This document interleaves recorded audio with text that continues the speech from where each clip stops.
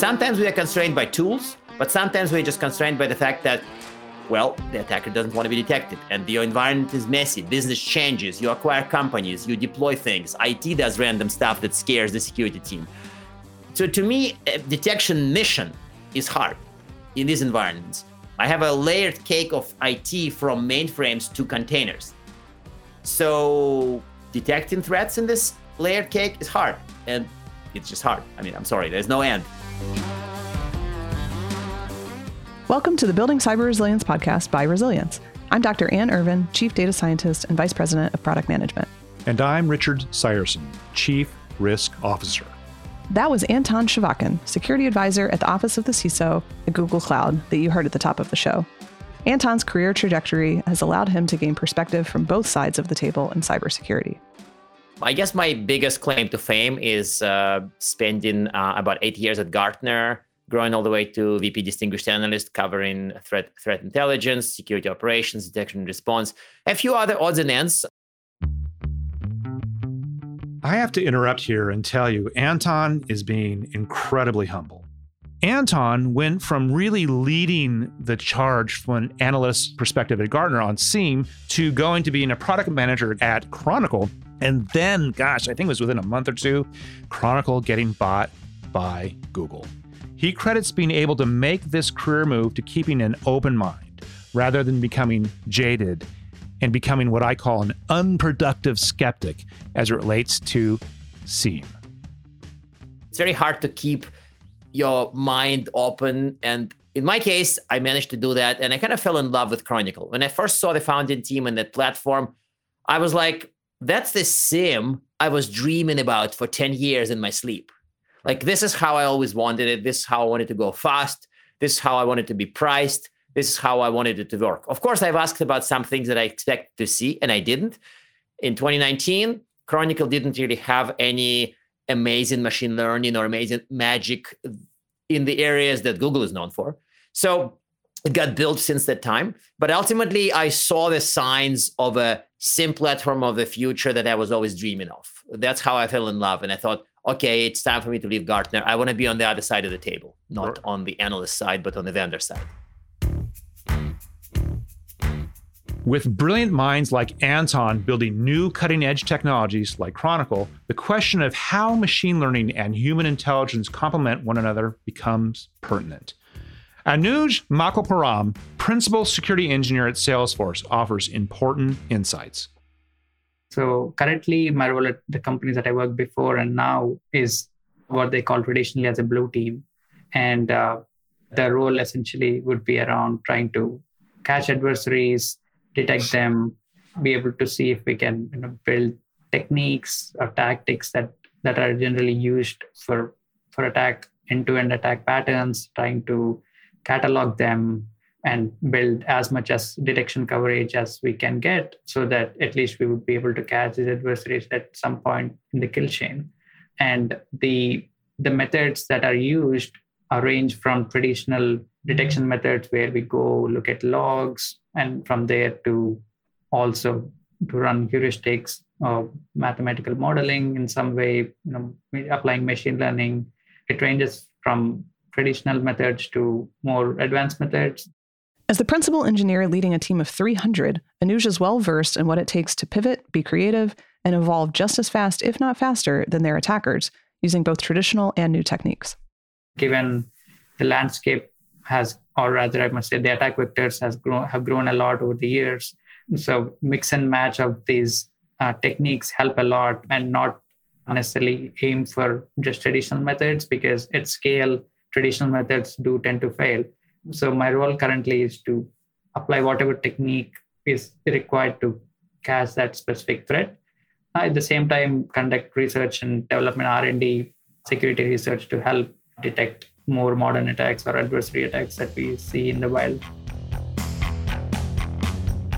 Anuj's wealth of expertise has established him as a leading voice in the threat hunting space. As a threat hunter, it's his job to proactively detect, isolate, and remove cyber threats that may have slipped through a security system's cracks.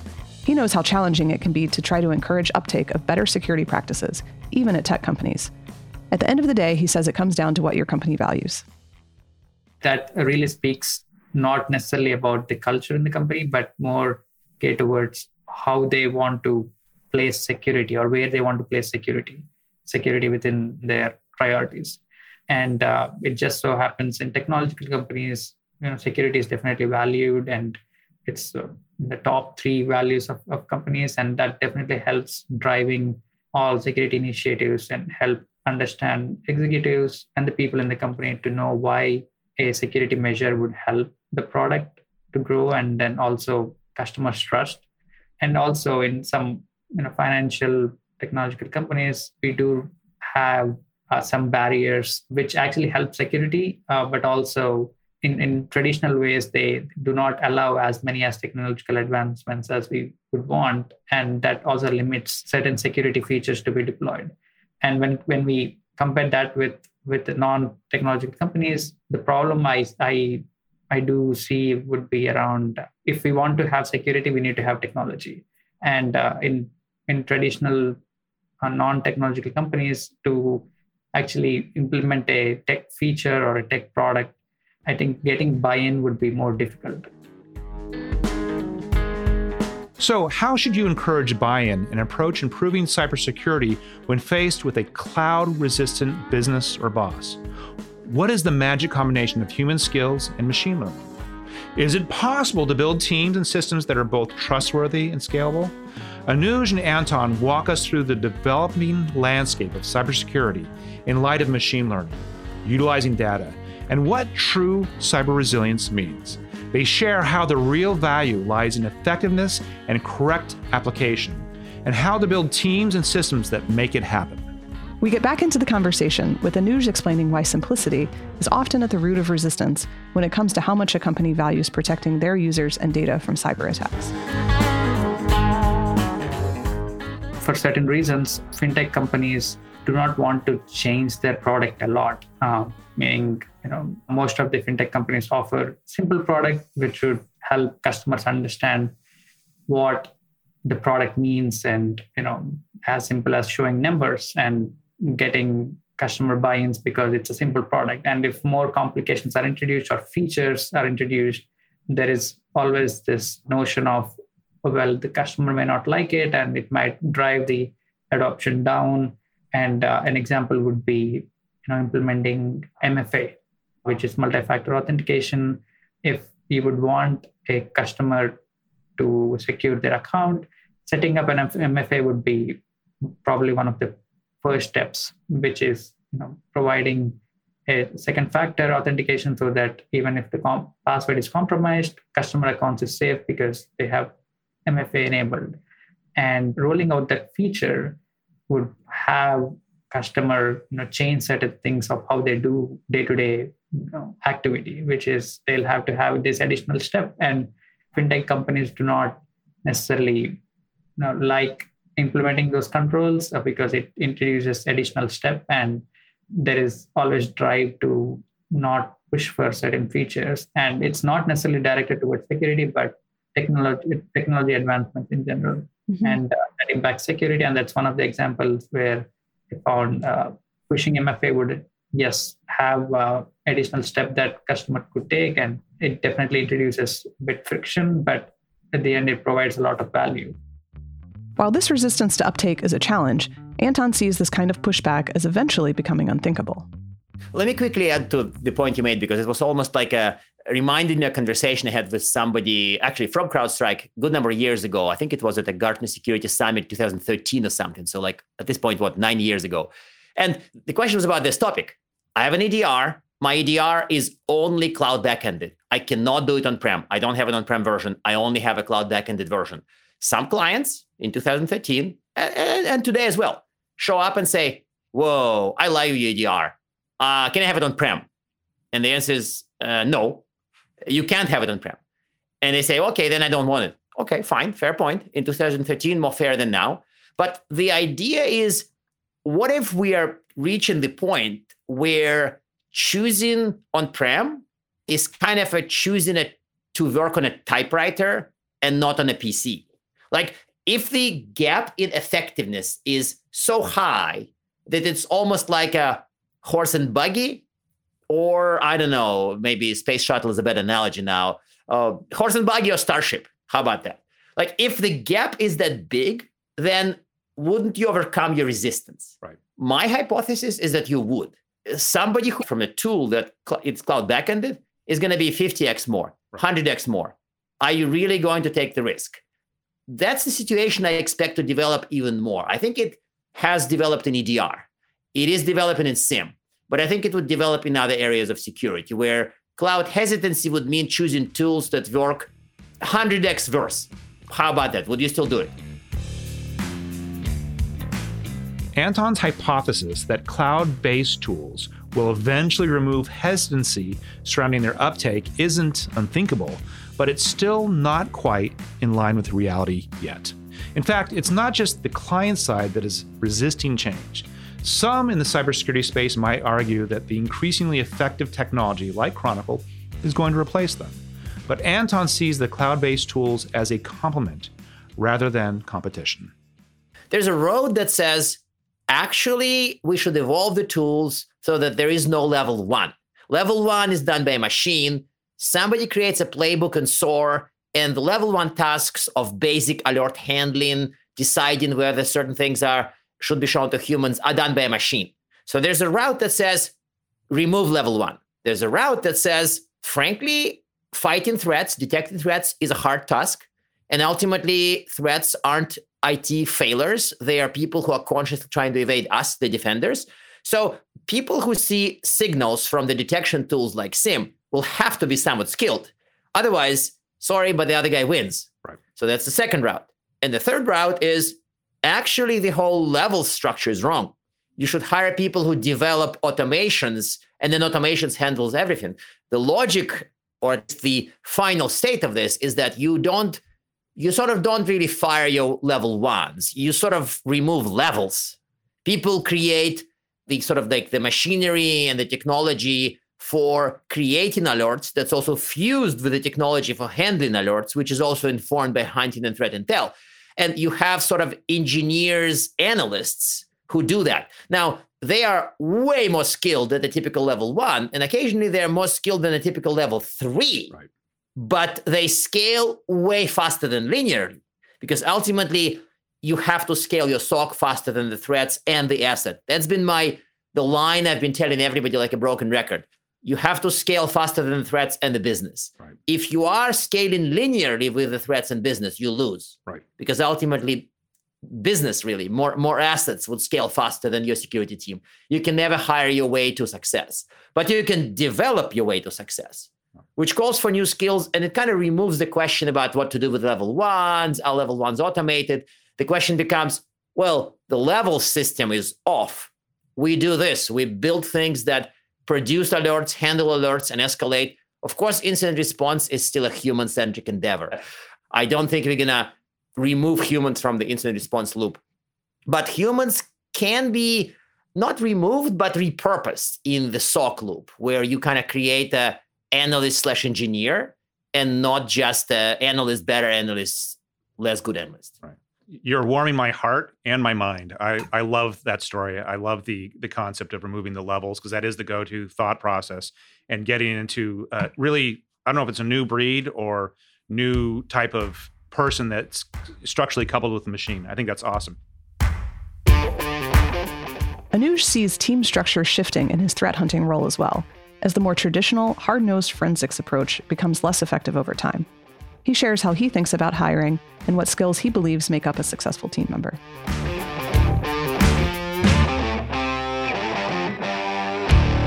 So to start with how we would want to hire people based on the skills is today, traditional methods do not work if you have large data sets.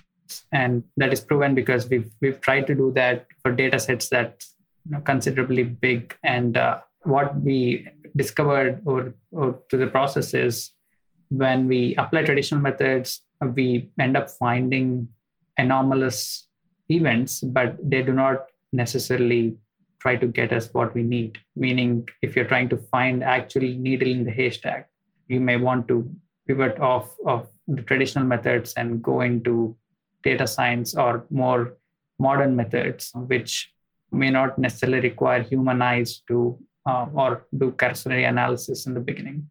And what we found is that the skills that are needed for modern threat hunting is actually a combination of security and software engineering skills. And essentially, right, someone should be able to write both algorithms and understand the business context. And that definitely has helped us over time.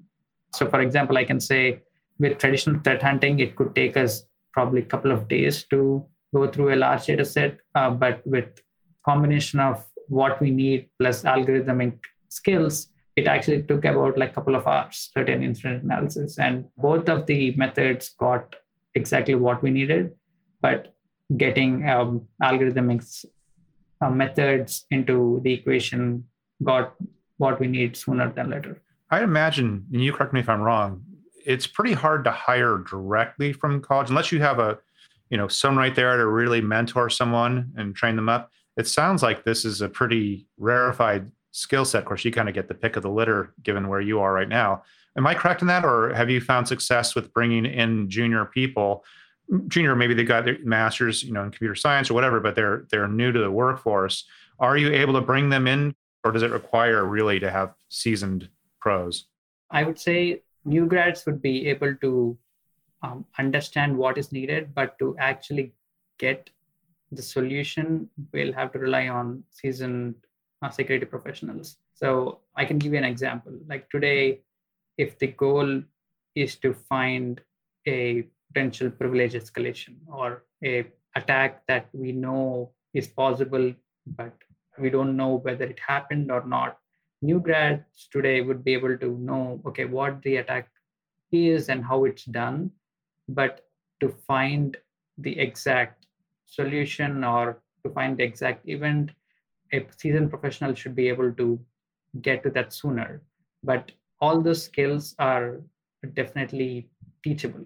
You should be able to transfer those skills and get new grads up to speed, but that is something you will have to train them. And new grads are good at mostly theoretical practices and theoretical knowledge to help them get up to speed sooner. But a seasoned professional, given their experience and given they may have been through a lot of incidents and security challenges, they may be able to get to the solution sooner. And I believe on a day-to-day basis for a security practitioner, I think experience is what provides them the ease of going through these incidents. Getting an experienced person would help get solutions sooner. And I think those are definitely teachable. It's just that you have to spend time with the new grad and get them up to speed. Is it most important that they're able to, script and write software, or do data science, which those are not mutually exclusive, by the way, I get that. Or is it security hacking skills? What is it that's like, I say to you, Anuj, you get to choose one. What's number one? So for me, number one would be foundational knowledge. So which would be a person getting into security space should be able to understand what logs mean, what a traditional network security stack would mean, and how you can translate a log or the knowledge that you're looking at or the information that we are being provided, how you can translate that to a traditional infrastructure stack. So I would focus on someone having foundational knowledge strong, because I believe with experience you would be able to build on top of that foundation. And I think that definitely have seen at least a couple of my mentees been successful in this field because they were really strong at their fundamentals, and their foundation was really strong, and they were able to get new information and build on top of what they know, and it almost seemed natural. The foundational knowledge becomes critical as the relationship between machine learning and human expertise becomes more nuanced and complex.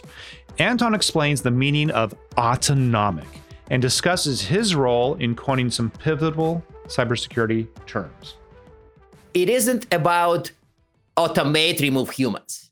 It's not about give humans better machines. So to me, automated or even automatic or automated, they're all go in the direction of fight machines, humans, who does what, who gets removed. So to me, autonomic kind of avoids this.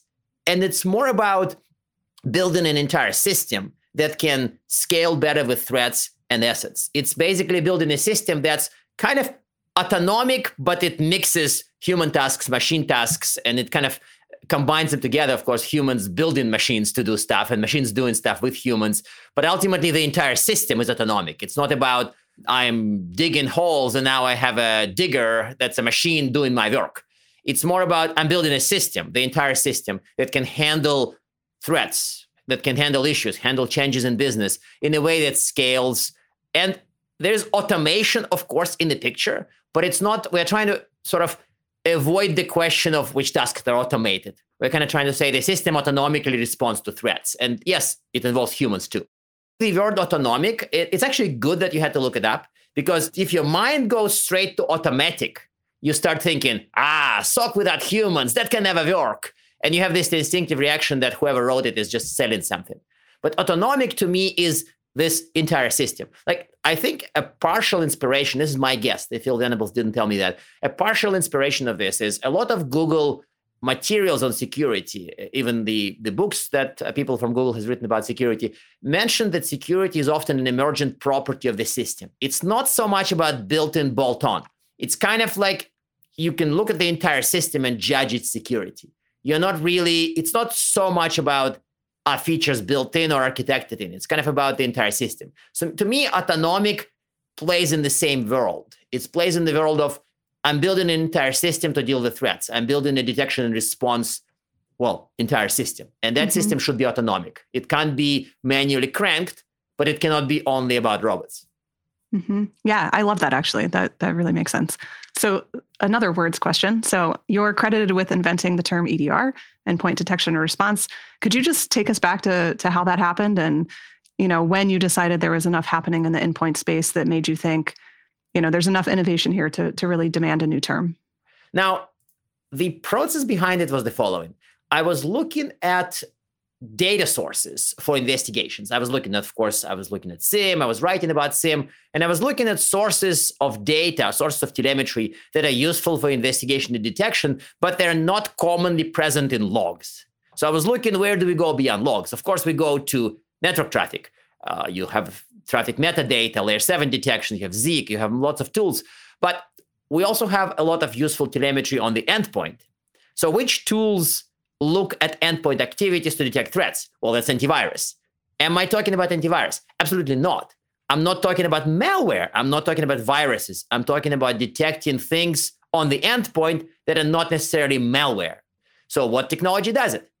Well, there isn't any. Well, I'm thinking 2015, there isn't any. Well, wait a second. What's going on? Do people look at endpoint logs? Yeah, they do, but a lot of stuff just isn't in the logs. What about all the memory anomalies? What about all these little comings and goings of Windows drivers? They're not really in the logs, or they're not in the logs realistically. So then I started looking at what people actually do. And as commonly happens for analysts, Gartner analysts in particular, there appeared a cluster in my mind, a cluster of things, technologies that sort of group together. And usually analysts get a crayon and draw a circle around the cluster and then name it.